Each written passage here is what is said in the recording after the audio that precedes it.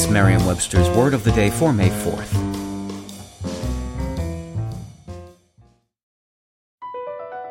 BP added more than $70 billion to the U.S. economy in 2022.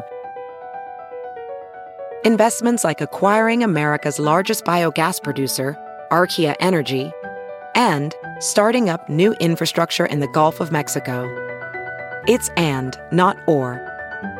See what doing both means for energy nationwide at bp.com/investing in America. Today's word is collimate, spelled C-O-L-L-I-M-A-T-E. Collimate is a verb that means to make parallel.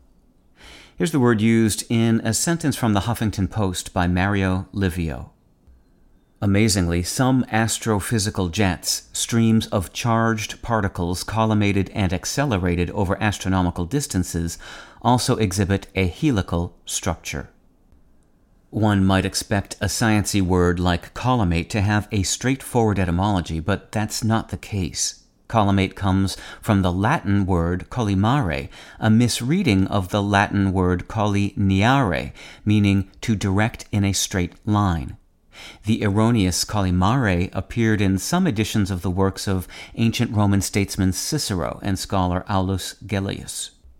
The error was propagated by later writers, most notably by astronomers such as Johannes Kepler, who wrote in Latin.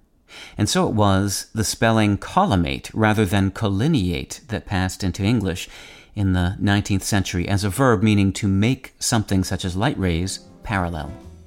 With your Word of the Day, I'm Peter Sokolowski. Visit Merriam-Webster.com today for definitions, wordplay, and trending word lookups.